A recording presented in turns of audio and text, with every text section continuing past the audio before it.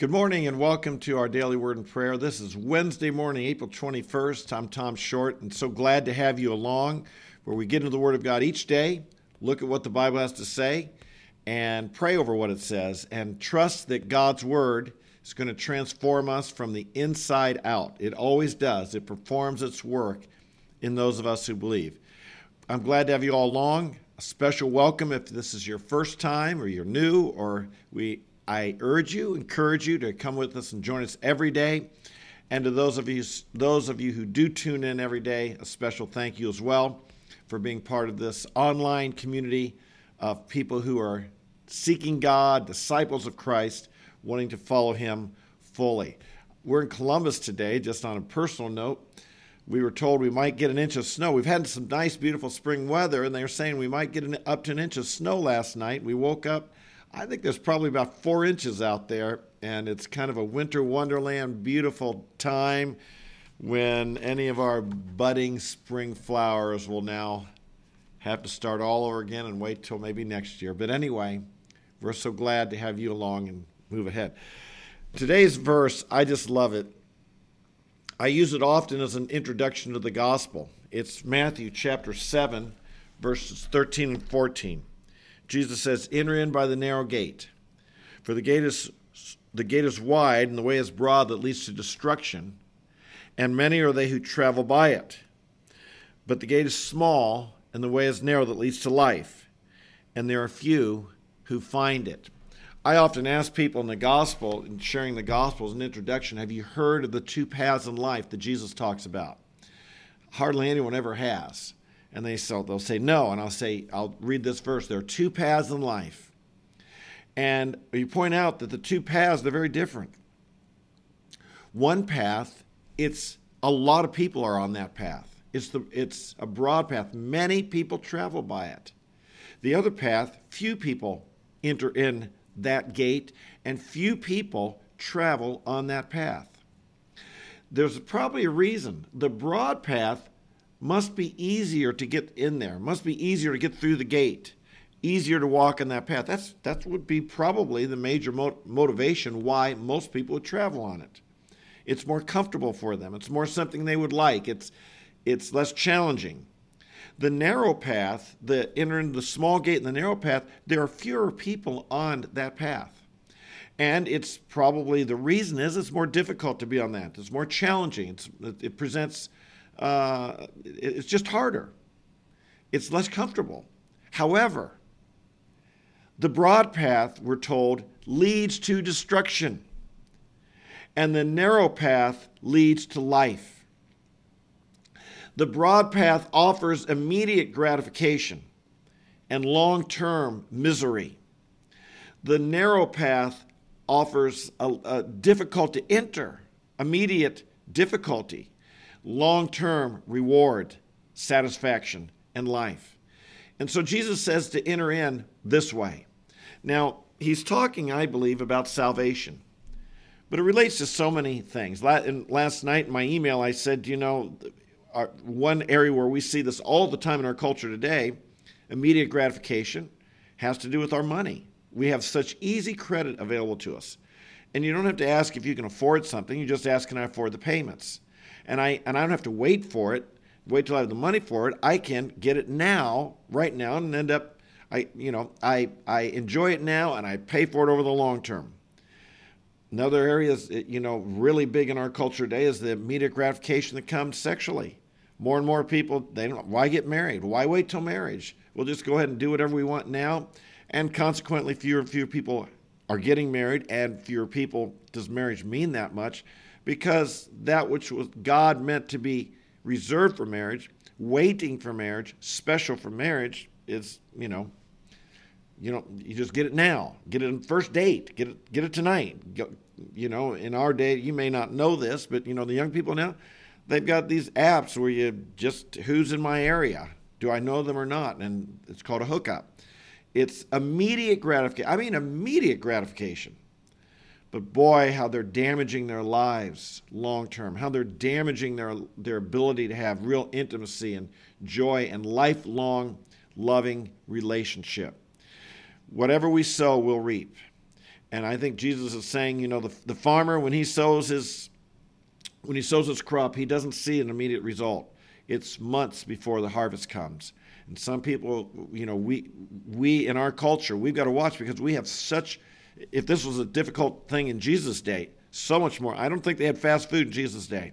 I don't think they had microwave ovens in Jesus' day. There's always been the tendency to want it now, quick, and worry about paying later. And then the price comes and it's an expensive one.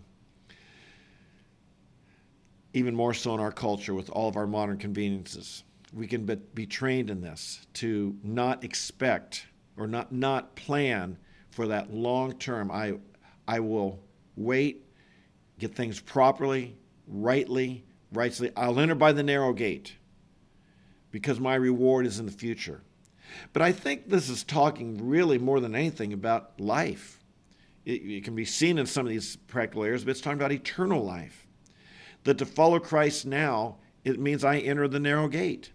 My reward may not come until eternal life. My reward might not come until heaven. There may be many rewards now. I certainly have in my life, probably in yours as well. But our real reward, the real reward, will come in eternity. When on campus, obviously, when I preach on campus, obviously it's with the heart a man believes. And some people say, what keeps people from coming to Christ? Well, ultimately, it's their heart is hard. But lots of times, also, they've got a mind that's closed. And we need to share apologetic information. We need to share evidences and reasons for them to consider faith in Christ. Usually, that doesn't save them. That just knocks down barriers that are in the way of them looking to Christ. The apologetics takes away the intellectual obstacles. It's still the heart that has to humble itself and submit to God. But I often say, too, that what keeps most people from following Christ in our day and age, more than anything, is they lack one of these. They lack a backbone. They lack spine. They lack courage.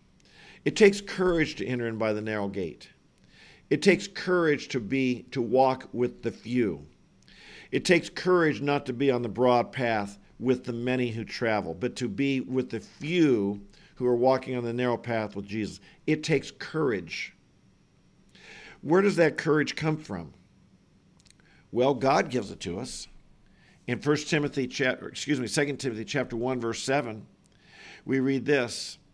Paul says, God has not given us a spirit of timidity, but of power and love and sound judgment. My friends, the power of God enables us to have the courage to walk in that narrow path. Call upon God for his power.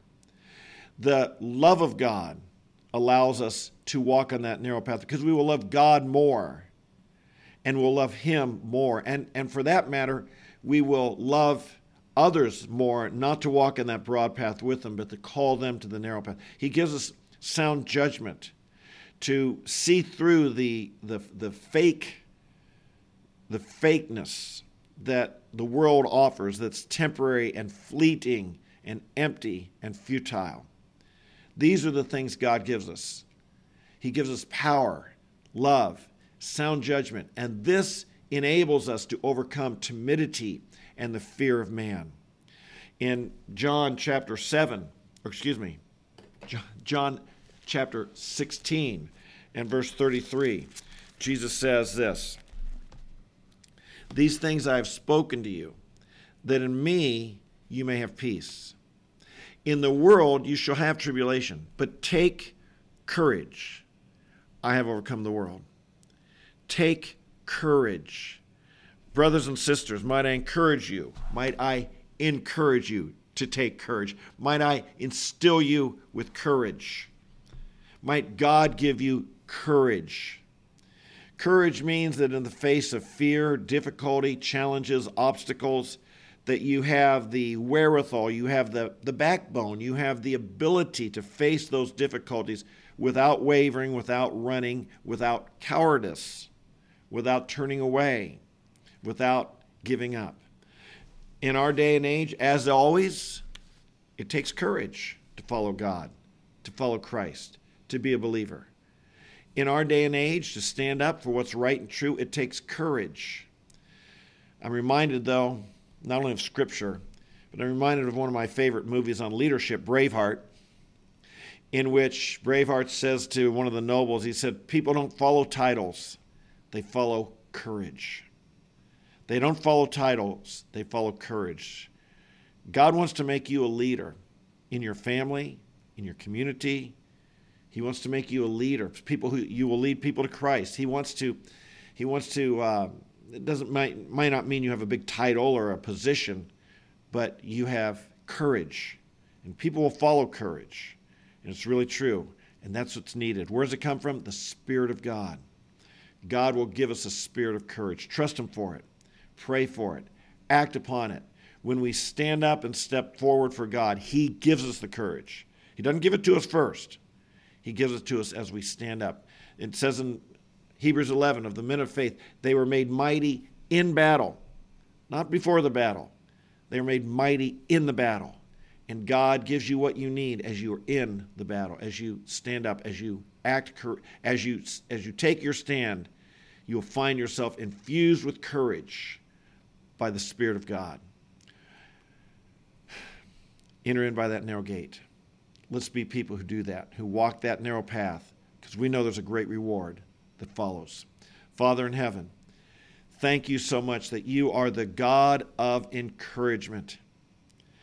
Lord, when we live in a world with challenges and fears and danger, when we live in a world where people oppose us, disagree with us, mock us, slander us, set a trap for us, we thank you that rather than lose heart, rather than become discouraged, rather than lose courage, we can be people who stand firm, who stand strong, who stand up, and who are infused with courage by you. Oh, Father, encourage us, we pray. Fill us with the ability, the strength to walk the narrow path. I pray, Lord, today for each one of us, that we would not be always looking around and counting the numbers, asking if we're in the majority. We're not. We're not. You never told us we should expect to be. You told us, enter in by the narrow gate. Few would find the path of life. Help us today, Father, not to be guided by the marketing all around us, the advertising, the voice of men, but to be guided by the voice of God. We are your sheep, and your sheep hear your voice, and your sheep follow you. And Father, help us as we walk on that narrow path to have absolute conviction that we are on the right path, absolute conviction, so that we will be instilled with faith, instilled with power from your Holy Spirit, filled with the love of God, and a sound mind to see and understand the futility of the world and the rightness of your way. Oh, Father, today we pray, today instill us with such courage to walk the narrow path we ask. Use us for your glory. Fill us with your joy. Wherever we go, whoever we meet, I pray, Lord, they would know that they were in the presence of someone who's a follower of Christ, who's different, who emanates the light of the world through Jesus Christ. We bless you today. We pray, Father, in our land, we pray for peace in our land. I know, Lord, there's big trial verdict yesterday. We pray for peace in our land. We pray, Lord, and cry out to you. More than anything, we need revival in our land. Our land is experiencing the broad path. Our land is experiencing that. We entered the broad path years ago. It seems like our country decided to go down the broad path, and we're now, it doesn't happen right away, but the destruction comes. Oh, Lord, how we pray for a multitude, a revival and a multitude to switch paths through faith in Jesus Christ, to switch paths, to get on the narrow path, to walk with you. We cry out for revival in our land. We cry out for the gospel to go forth. Raise up many workers for your gospel who are courageous, who speak your truth, and who people will hear, turn to Christ, and follow him. We pray these things today. And we bless you with all of our heart. Thank you for hearing us. In Jesus' name we pray. Amen, amen, and amen. All right, folks, there's our marching orders today. Hey, amen. God has not given us a spirit of timidity, 2 Timothy 1:7, but of power, love, and a sound mind, sound judgment. Take courage. In the world we have tribulation, but take courage. Jesus has overcome the world, so we walk that narrow path with him. And he is our reward. The great reward that awaits us is him. He walks it with us. God bless you. Thanks for joining me. And make sure to tell your friends. Post this on social media, your Facebook, Instagram, wherever you post things. Pass the word. And let's raise up a mighty host of courageous Christians. Join me each day. Make sure you subscribe. Hit the notify button. Like this. Leave your comments. I always like to know who's here. And I look forward to seeing you tomorrow morning where we continue in our daily word and prayer. God bless you. See you tomorrow.